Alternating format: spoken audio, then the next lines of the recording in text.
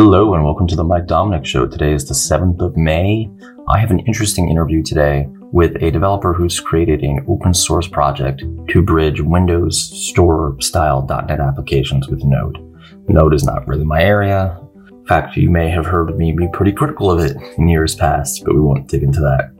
His name is Rui, and I'm going to butcher his last name. I butcher it when we start the interview. Figueiredo. It's Portuguese. I just, from New Jersey, it's just not a language I particularly understand, but there'll be links to all this stuff in the show notes. Great stuff. We have an interesting conversation about his project, kind of how he got it working, and actually a little bit about AI. He used to do some AI work. So kind of a lesser known project, but I think this is good at getting this kind of thing out there. I also want to add that we are still, as of the date of this recording, don't know when it comes out, accepting entries into the Earth Day competition for students in the US. We stopped accepting them the last day of May, so I guess it's May 30th, I believe. And we're going to announce a winner the first week in June. The qualifications are all going to be in the show notes. Basically, you have to be a US high school or middle school student. And do something, FOSSy with an eye towards, not an ear, could be an ear, I guess, towards climate change, global warming, that kind of thing. As always, the show is brought to you by my consulting company, The Mad Butter Inc. If you are in need of any kind of development, particularly in kind of Python or IoT development or web development, let us know. And find me at Dumanuku on Twitter, and I'm not going to waste any more time. Here's Rui. Have a great day, guys. Good afternoon, Rui. How are you? I'm very good, Michael. Or should I say good evening in Portugal? Well, it's actually, it's over 9:30 here, so yes, it's good. Oh, good night. Okay. Good night, yeah. So this is Rui. I'm going to butcher your name, but Rui Figueiredo? Give it to me right. Rui Figueiredo. Perfect. It's beautiful. Now, you have one of the more interesting open source projects that, frankly, I don't think is getting enough attention, Electron CGI. Can you tell me a little about that? Yeah, sure. So the idea was to enable people to write cross-platform GUIs using mainly .NET, but also for the UI part using Electron. Okay, so this is a Electron-based framework, but where the business logic would be in C#. Is that fair? That is correct, yes. So what is the potential use case for this? I guess who is this for is a better way to ask that question.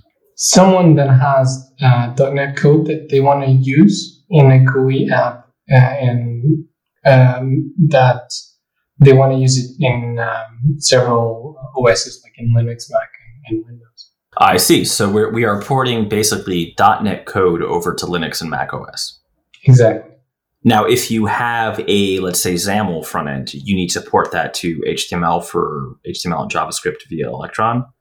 Yes, you do. You do have to do that. So the idea and the original goal was to be able to run .NET from Node. And that's what enables actually writing the GUI in Electron and then having all the business logic in .NET. The main thing is that you can, from Node and consequently inside Electron, you can execute .NET code. And you can have all your logic or non-UI logic running on the .NET app and have all your UI code written in HTML, etc., and have that being served through Electron. So is your .NET code actually being executed in the Electron, for lack of a better word, container? No, actually, what happens is there's a process that is spawned from Node, and then a communication channel is created. And the original thing about Electron CGI is how that communication gets established. So what happens is the .NET process is spawned in Node, and it uses a module called child process. It actually, the function that is used is called spawn. And what spawn gives you is a handler to the process, which allows you to access its standard input and output streams. So with those, you actually can create a two-way communication channel. You can send a request to .NET, and you can get a response to the request in Node, and you can also send a request from .NET to Node through Node, .NET's standard output stream, and get a response through .NET's standard input stream. Okay, so you've actually achieved two-way communications between .NET and Node? Exactly. Yeah. Well, that's amazing. So, I mean, just from I should give a little background, right? So you are a computer science PhD, and were you did something with AI in the past, or did I read scurrious things on the internet? Yeah. That's so my PhD was around AI, and specifically around an area called interactive storytelling, which studies ways in which you can create interactive stories, but that are not scripted. So the goal is to actually be able to create a story where the user can do kind of whatever he wants, and everyone reacts in like a meaningful way. Ideally, it's the main area where it's useful, or where it's useful for its education. So forgive my pedestrian kind of attempt to boil this down here. When we say interactive storytelling, we mean that the AI would be able to figure out how to produce a cogent story going forward without it just being a logic tree. Exactly, yeah. So not scripted. The idea is that, like, for example, the characters, they can do some planning. They have their own goals. And usually there's like an entity that usually is called the story facilitator that has also its own goals, like usually educational goals. And he can nudge things around so that like everything goes in a direction that makes sense and achieves some educational goal or some other kind of entertainment goal. I see. So the entity is actively pushing the narrative, for, again, lack of a better term, towards the goal of teaching whatever the curriculum is. Exactly. Can you give a little context of where that was used, or if you can't talk about it, that's perfectly fine. Well, in my case, I worked on a few EU projects where the goal was to teach children coping strategy for in bullying situations. So it wasn't a game; it was more like an application, but it looked like a game where the children aged, I guess, from 7 to 9, pretty young, they could actually type text to a virtual character, and they could influence what would happen, and they could see scenes unfolding, and then they could give advice. And like in the end, the idea was that they would learn coping strategy. And the whole idea in this project was to study if this approach was effective and teaching those. That's incredible. That really is impressive. So, if you don't mind, what were the technologies used in that project? So the characters were at the time the planning system. They used a partial order planner, and that was developed in Java. The story facilitator agent was developed in .NET, and this was a long time ago. The UI was a completely custom Windows Form application, and the graphics engine, I think it was Ogre 3D. This was it was like 10 years ago. Oh, wow. That's incredible. Yeah, it's always great to hear about a real world use for some of these new technologies, particularly AI, which, gets a lot of hype, a lot of, let's just say a lot of hot air and not a lot of meat there, right? Well, but in this case, yeah. Go ahead. So I was saying, like, what we studied at the time was different from the AI that is now in vogue, I would say. So most of us studied more classical AI in terms of we did things with planning and search. So, like, examples of search are, like, for example, the A-star algorithm that is used in games to find paths. So that's like that area. I think people refer to it as symbolic manipulation. And then there's like machine learning of today, which is more statistics. And that at the time, people weren't paying too much attention to it. There was some, I guess, that I've experienced some excitement around reinforcement learning at the time, but I don't remember anyone paying too much attention to what is, I forget the name now. So neural networks, neural networks. No one was paying too much attention to those, and now I don't know if it's because now it's easier to get so much more bigger amounts of data, and we have ways of treating it, that topic became super important. But like 10 years ago, I don't remember seeing too many people excited about working with neural networks. Might have just been my perception, but that was the case, at least the way I saw it at the time. That makes a ton of sense. Do you have any, and you can feel free to decline this question, do you have any general thoughts on kind of the, let's just say, more commercialized implementations of AI that are around? Well, do you have something in mind? I would say some of the, I'm sure you've seen them, right? The Slack bots that are like, this is AI powered, or okay. Yeah, some of the, I'm sure the Facebook bots, things like that. Because I'll give you my cynical worldview to give you some cloud cover here. I feel like a big if tree is just not AI. Yes, I agree. Yeah. Yeah, in many of these bots, and I have done custom bots for people for my consulting company. They are intelligent, right? Like you can have lots of cases that you cover, but they are in fact not really AI. They're, I would say, sophisticated logic trees. Yeah, I have to agree with that. And like the AI became a way to companies get, I guess, like blockchain was and like big data before it. And yeah, it's a buzzword. Hey man, we're recording this on the blockchain right now. As long as I can get that cash, baby, we're good. Yeah. So I have to tell you, I saw your blog post from the 9th of April, and you mentioned my old show, Coder Radio. And that's true. Yeah. Let's just say my negative view of QT, which I was corrected after that show, was actually called Q. So was that really part of why you made Electron CGI? Because Qt was just too cumbersome and expensive? The reason why I did it was just because of that show, because I was listening to it and the idea came to me while listening to it. So because your goal was to, or you had an issue, you needed to bring some DLL or some assembly, and that was really difficult. And remember, the thing you needed to do was a business app. So the requirements there in terms of like, they are much more lax in terms of memory usage.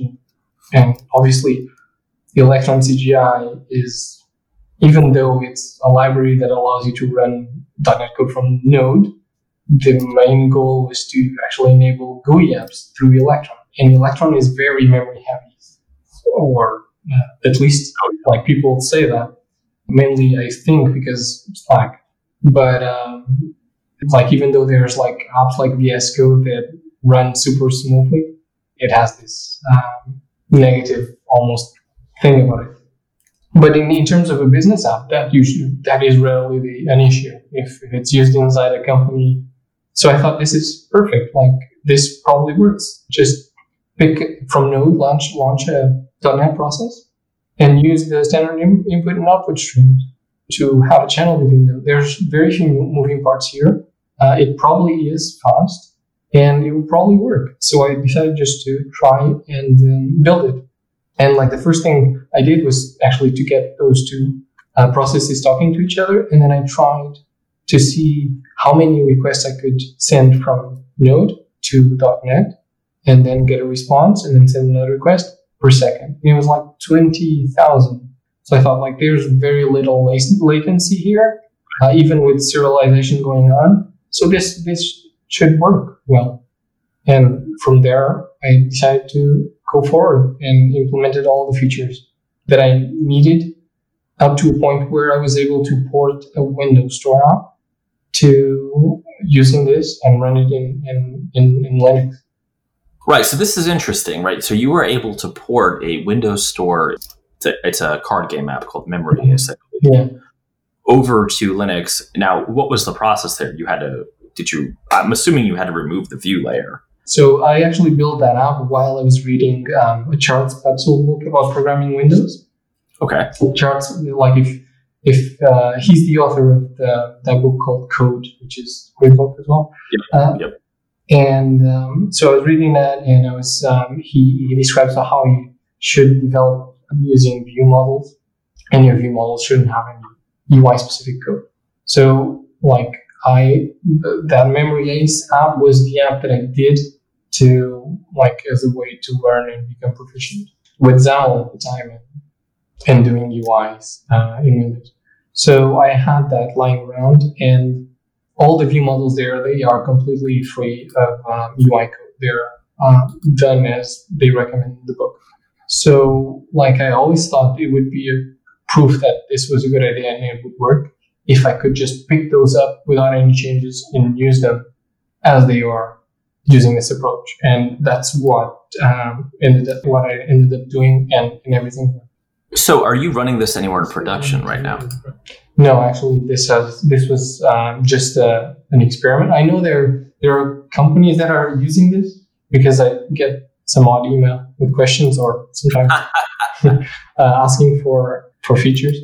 But this is a little bit different than what I'm working on. I'm usually developing for the web, or for the last, I don't know how many years, 10 years. I've been developing targeting the web. So I had so that begs the question. So what's the day job these days? Actually, I just started a new one, but I've been doing just websites. The last one was an e-commerce website. Okay, so we're talking traditional web development. Yeah. Yeah, that's pretty cool. So have you ever, and this is just me being crazy, have you ever thought of like charging these companies who are using Electron CGI for some consulting, or I don't know? I don't know if there's enough of them for that to be something that would work. And like, makes sense. This has been in this form since, when I say this form, is like there's two-way communication between the processes, there's error handling now that you can do in Node if something goes wrong in .NET. And this has been very recent. I finished this maybe a month or so ago. I mean, don't sell yourself short. It's actually pretty impressive to get native .NET code and Electron code via Node actually communicating both ways to each other. Well, that is cool, but the best thing about using this for me was that when you create the channel, you can say, like, when you spawn the process, you can spawn .NET run in the project.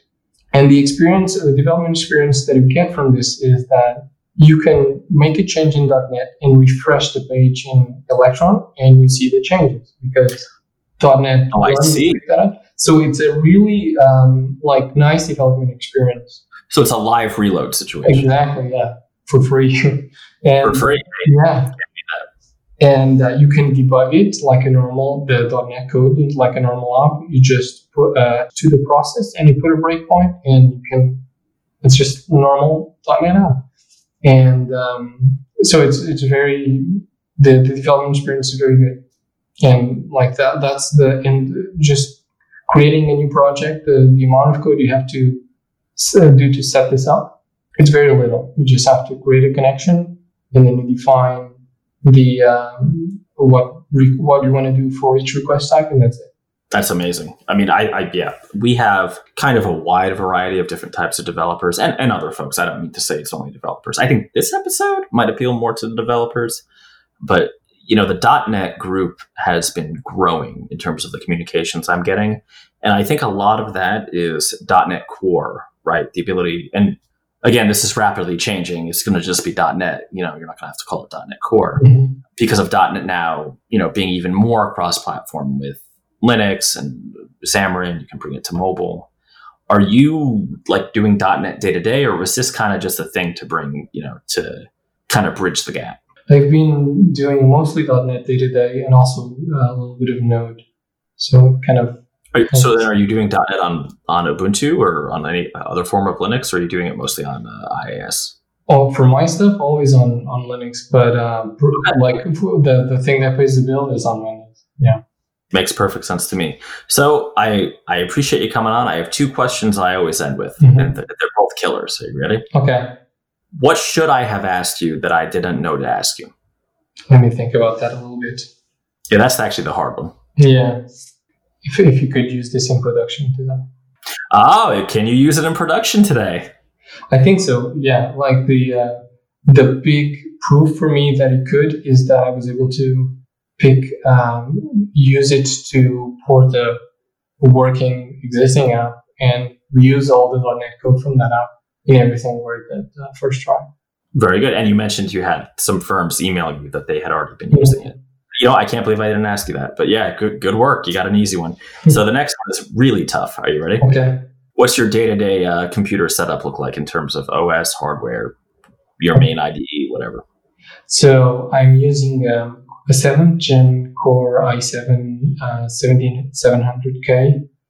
Nice. It's a desktop with a 16 gig of RAM. It's slightly overclocked.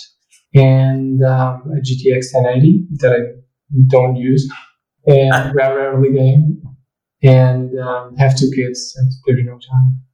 And what else? I have an LG 850U monitor, 4K monitor. Nice. And I use Ubuntu 18.04 on. Still on 18.04, even still on 18.04. I'm going to wait for the point release. Okay, yeah, that makes sense because 2004 like literally just came out. Yeah. As of the recording here, what is it, like a week ago, maybe? Yeah. Yeah, I just upped to POP 2004. And how's it been? It's been pretty stable, but you got to remember POP releases like a week or two after Ubuntu. Okay. Yeah, so it's been pretty stable, and I'm running it on the vendor's machine on a System 76. So I don't know how it runs on other machines. I know people who have. I've run it on Dell's, but yeah, I run it because it has the drivers for the graphics cards. So it doesn't matter. I have an X1 Carbon that I've been thinking about installing it on. Carbon's a pretty easy machine to get Linux running on. Yeah, that one. The only issue that I have is with the trackpad or the touch pad has physical buttons, and after sleep, once they don't come back, they don't work. But that's the only issue. Gotcha. Okay, that makes sense. And your development environment of choice is that? So you're on Linux. Is that like VS Code or Vim or? VS Code or Rider from JetBrains. You and I are exactly the same. Very good. And this we are brothers, right? So, Rui, I thank you for coming on. Please, guys, follow him on Twitter. It's all going to be in the show notes.